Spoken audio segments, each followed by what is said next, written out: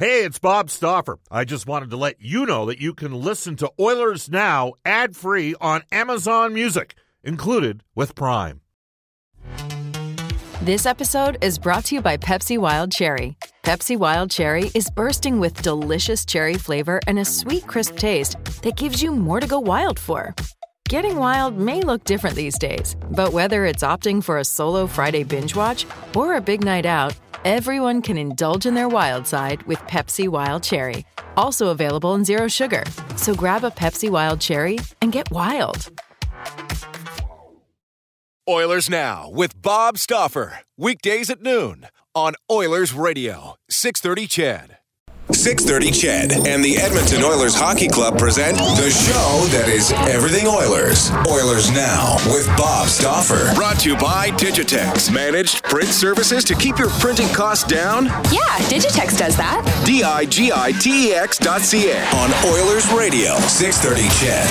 It is 105 in Edmonton. Bob Stauffer live in location. Rogers Place in Ice District. The Edmonton Oilers second session, opening day of on-ice sessions.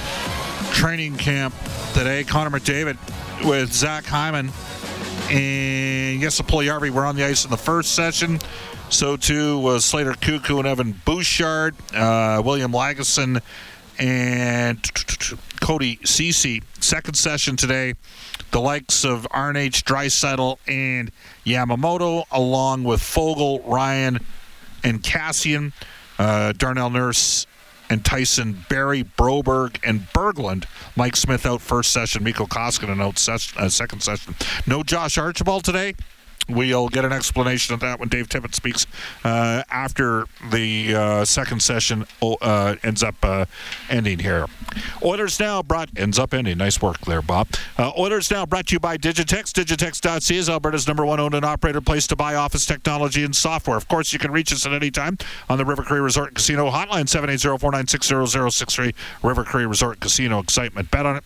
You can text us on the Ashley Fine Floors text line. Lots of texts coming in. Get the new floors you've always wanted with Ashley Fine Floors, 143rd Street and 111th Avenue, open Monday to Saturday. And we are going to head off at this time to the River Cree Resort Casino hotline. We welcome back to the show a guy that understands things like salary cap. He's got his own website. It's called Puckpedia. Hart Levine. Hart, how you doing? I'm doing great. Thanks for having me. Yeah, absolutely. Timing of which started training camp.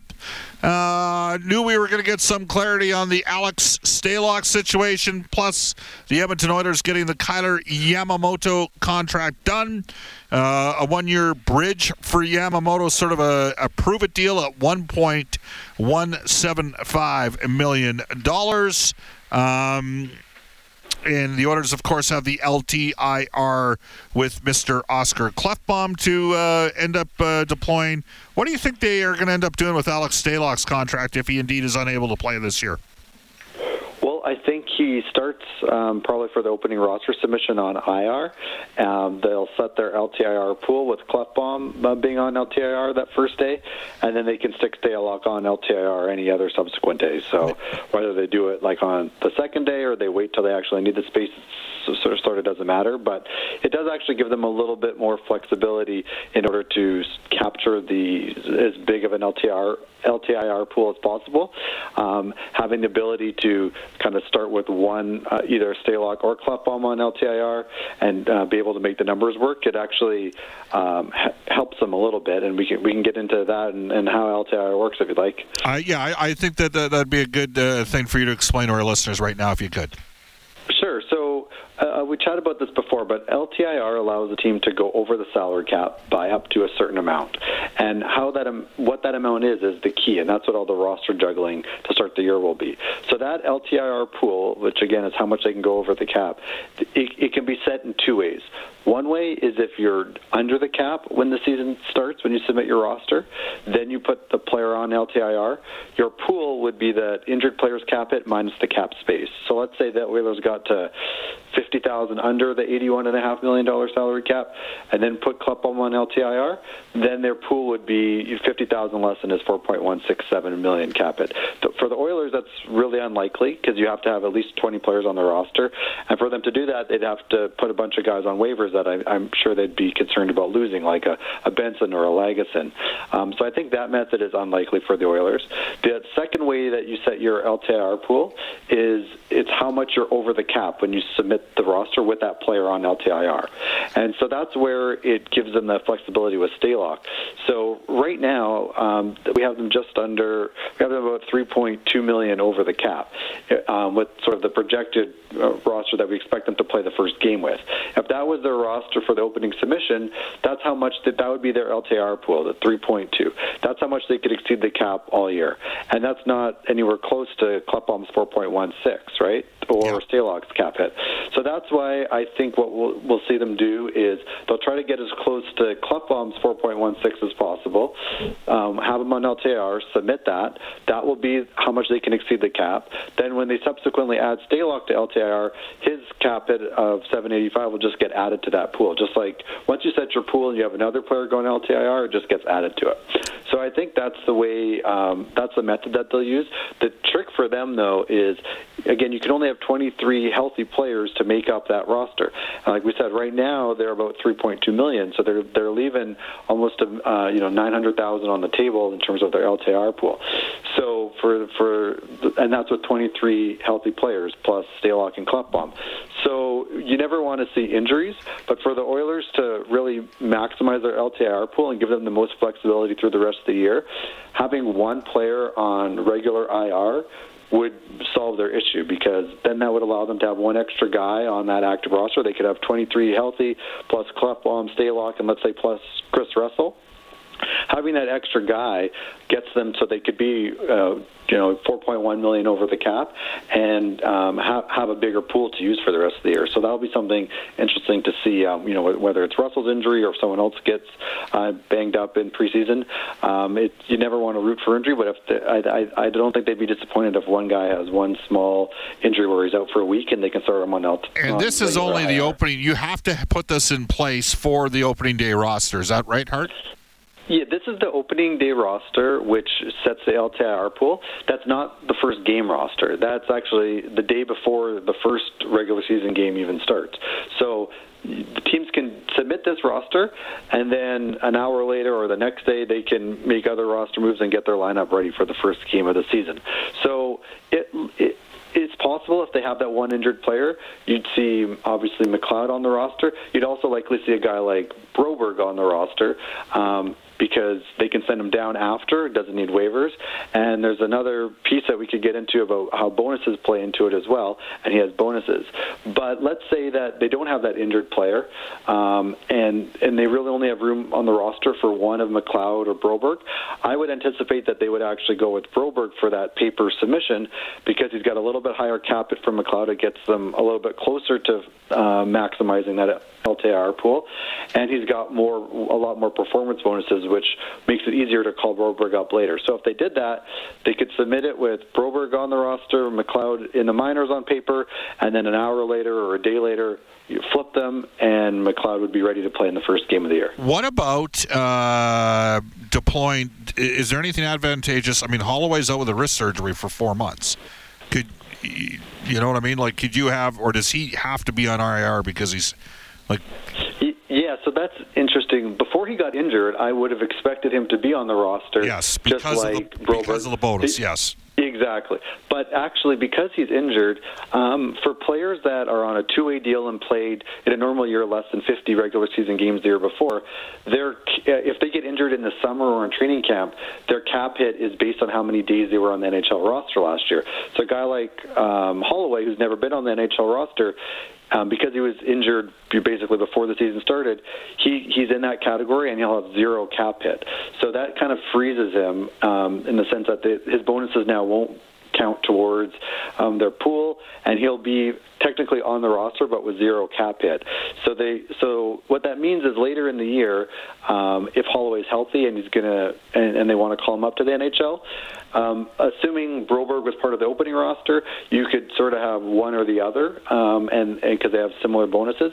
But if you were to have Broberg and Holloway later in the year, Holloway's going to count for more than just his cap hit. He'd count for his AAV, which would be his cap hit plus his average bonuses in his contract, because now they're not able to have him as part of the opening roster with a cap hit since he's injured. There you go. Well, and I mean, logically speaking, we're probably Hart Levine joining us right now for Puck Media.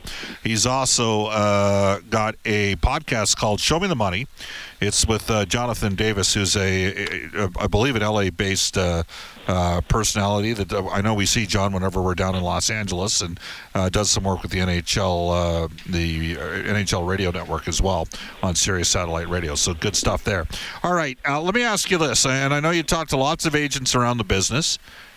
How many agents do you think were out there coaching and educating their players and getting them up and running on the COVID front? And, yesterday Ken Holland mentioned that maybe in July there might have been 80 to 90 players that were unvaccinated. We could have as few as 15 or under. Do you think agents are involved in those conversations with their players? Oh, 100%. I mean, that's the teams can talk to the players and try to convince them, but sometimes that works, sometimes it doesn't, and so then the best avenue are the agents. And let's just put aside why vaccination is the right thing to do and how it's better for everyone. Let's just put that aside. Just from a business standpoint, the players that aren't vaccinated, as we've heard with Archibald potentially and guys like Bertuzzi, they're going to miss out on money. If they miss out on money, the agent misses out on commission. So everyone's all aligned just from a business standpoint about getting the players vaccinated so they make their full money. So definitely the agents were involved in a lot of I would say more education in terms of whether the player had concerns about the vaccine, or education on sort of the logistics of where to get the vaccine, 1 dose, 2 dose, how long is it going to take before they're cleared, and kind of work backwards from the training camp. So the agents are really involved. I think it's also interesting, I noticed, for example, one of the guys that is not vaccinated in the U.S., he recently switched agents as well. So you wonder if maybe, he didn't like the pressure from the agency, or who knows how that played out, but you wonder if maybe that put some strains on relationships as well as it has throughout all society these days with the vaccine discussions. But yeah, definitely the agents have been involved in really more in an educational role. But like I said, everyone's interests are aligned in getting the players vaccinated. Hart, you're down in California, which is a fairly liberal state. I think it's a blue state. We all know that. The whole West Coast, Washington, Oregon. Oregon was one of the first states to really push affirmative action, which was much needed because of some of the historic and systemic racism that existed in the U.S. Is it as much of a hot topic? Right now Alberta's at about 70. I think I can tell you exactly what we're. Alberta got to 73% full vax 12 plus yesterday. So 12 plus. I don't know off the top of my head what California's at, but I know that California would be way higher than Georgia or Alabama. What's it like there right now? I know that Governor Newsom ended up getting a pretty. I think it was like 68% of the vote to stay in, so he didn't have to step down as the governor. But is it pretty progressive on the pro-vaccine front right now in Cali? Yeah, California is one of the most vaccinated states, and it actually, Newsom's been putting out statements the last few weeks pointing out that California is now has the lowest infection rate in the country as well. Obviously, the more vaccinations, the less infections. And so, yeah, it's been good on that front, but, California has the population of Canada, and so when you got that many people, you obviously have people with all kinds of beliefs and views. Right. So there's definitely people that are, anti-vaccines and science and all that, and we have to deal with that. But again, considering it's such a large population and the vaccination rates are quite high, the cases aren't as low as they were like in kind of June. They've increased a little bit, but it's still pretty manageable, and it's mandatory masks indoors, and they're just bringing in the proof of vaccination to go into places like the football stadium. I think that goes into effect in about a month from now, because they had to give time to get that all set up. But it's it's just like everywhere. I think there's arguments, but it's certainly, and there's also a lot of people. You do a lot of things outside in California, especially in the winter compared to Canada. It makes it a little easier to keep the spread down. Yeah, Hart Levine joining us right now. All right, Hart. We have a lot of people. Were you surprised that Yamamoto did a 1-year deal at 1.175? I know for a fact Edmonton offered a 2-year extension option for Yamamoto. When we got to the time that we got to, then it was less surprising. But if you would have asked me, a month ago, I would have been really surprised because, the Oilers roster is pretty much locked in for this year and next year, and so they don't have a lot of room to give guys raises. So if both Puljujarvi now and Yamamoto have big seasons and they need a raise, it's going to be difficult. They're, maybe they'll have to go cheaper in net, or they'll have to make some other moves. If the cap does go up $1 million, that will help. But I was really surprised because, obviously strong rookie year, that first half year, a bit of a down year last year, and the Oilers could have tied him in to have a decent rate for next year. I think that 2-year deal is probably in the mid ones rate, and the agent was probably looking closer to 2. Well, I think if Yamamoto scores 15 goals and 45-50 points, he's going to be well into the 2s next year with arb rates, right? So it's a bit of a gamble if he kind of gets bounced off the second line and is on the third line, then I guess it worked out. They'll keep his prices lower this year, and maybe it'll be lower next year as well. But definitely, it could cost them next year. And I wonder what they're going to do with that cap space, right? Because they really, like we just talked about at the beginning, they're going to have to do some work to just get enough cap hit together to maximize their LTIR pool. Let's just say they do that and they're relatively healthy. They'll have a little bit of cap space to work with then, or space in the LTIR pool. So I wonder if they do maybe use that to Hey, it's Kaylee Cuoco for Priceline. Ready to go to your happy place for a happy price? Well, why didn't you say so? Just download the Priceline app right now and save up to 60% on hotels. So whether it's Cousin Kevin's Kazoo Concert in Kansas City, go Kevin, or Becky's Bachelorette Bash in Bermuda, you never have to miss a trip ever again. So download the Priceline app today. Your savings are waiting. Go to your happy place for a happy price. Go to your happy price, Priceline. Do an upgrade at some point in the year, they probably wouldn't have had that flexibility if Yamamoto was like in the high ones on a 2-year deal. All right, I'm going to sort of put you on the spot here. Hart Levine from Puckpedia. Okay. Hart, Tampa Bay's at around $88 million projected cap hit. Montreal's at 88. They obviously have Shea Weber. We know he's not going to play. Winnipeg's at 86. I think Little's still on the cap there. Dallas is at 85.5. The Islanders are at 85.2. The Oilers are at 84.3, but they've got a little bit of wiggle room because of Clefbaum's LTIR. Vegas is at 84.2. Which of those teams do you envision having the greatest cap challenges carrying forward here? Between Tampa Bay, Montreal, Winnipeg, Dallas, the Islanders, the Oilers, and Vegas. All of those teams, 84+ million. Again, the Oilers covered from the LTIR on Oscar Clefbaum. Off the top of your head, which team do you think's got the greatest challenges? Yeah, for me, the teams that are way over the cap but have guys that they know are going to be out all year, it's not that much of a challenge because they know the numbers and then they can make it work. So like Montreal is like that, Tampa, they know how much they can be over. So to me, it's maybe a team like Chicago, Vegas, who are just over the cap, and they may have an injury, but it's not necessarily known that it's going to be all year.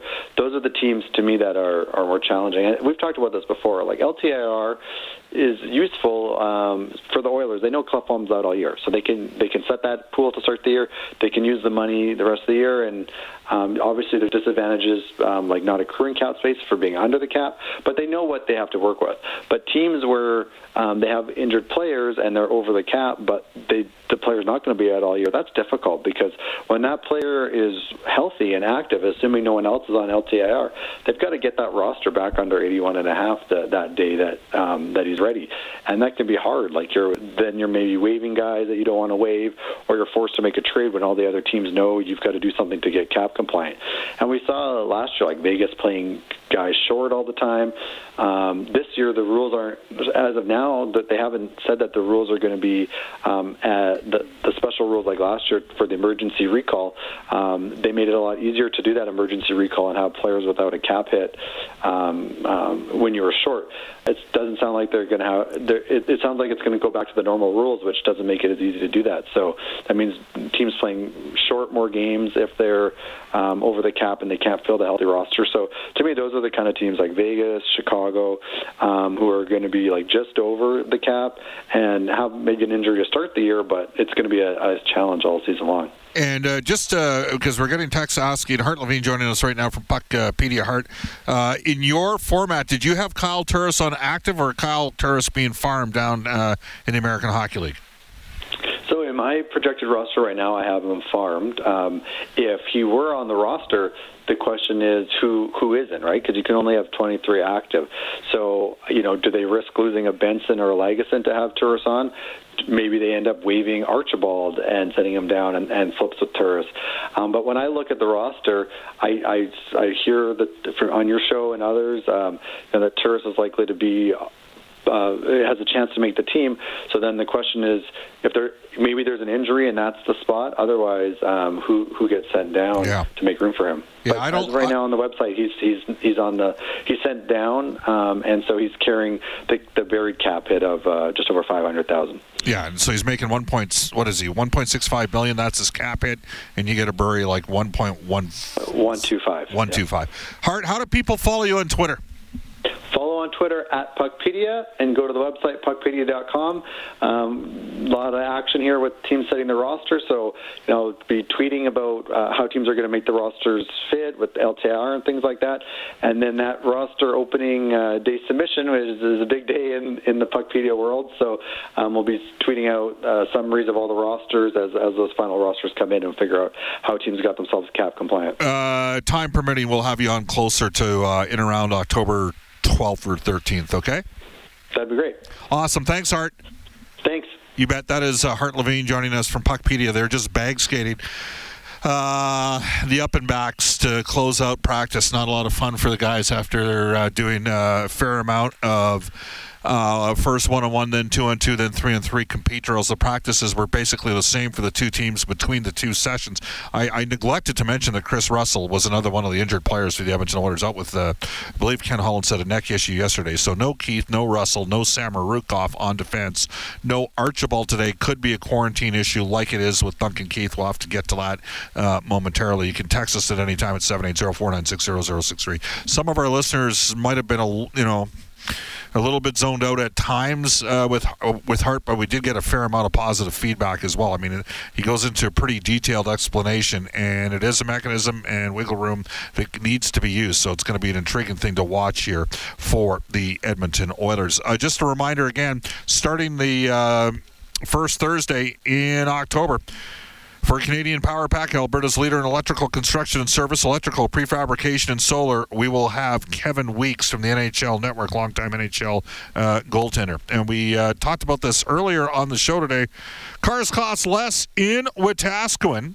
Tam Moon's appearances here on Oilers Now are brought to you by our friends out in Wetaskiwin at Brent Ridge Ford, committed to providing unequaled automotive excellence, resulting in completely satisfied lifetime customers. If you currently have a vehicle that you're not using enough payments or an interest rate that's too high, vehicle you may want to sell, refinance, or trade in for something different, go visit Uncle Bill, Rich, Johnny, and the gang at Brent Ridge Ford, or give them a call, 1-877-477-3673, or visit BrentRidge.com. We can tell you that right now, vehicles are in short supply. Brent Ridge just want you to know that they do have a full-size Bronco in stock, and they had a cancellation on a 2022 King Ranch Super Duty.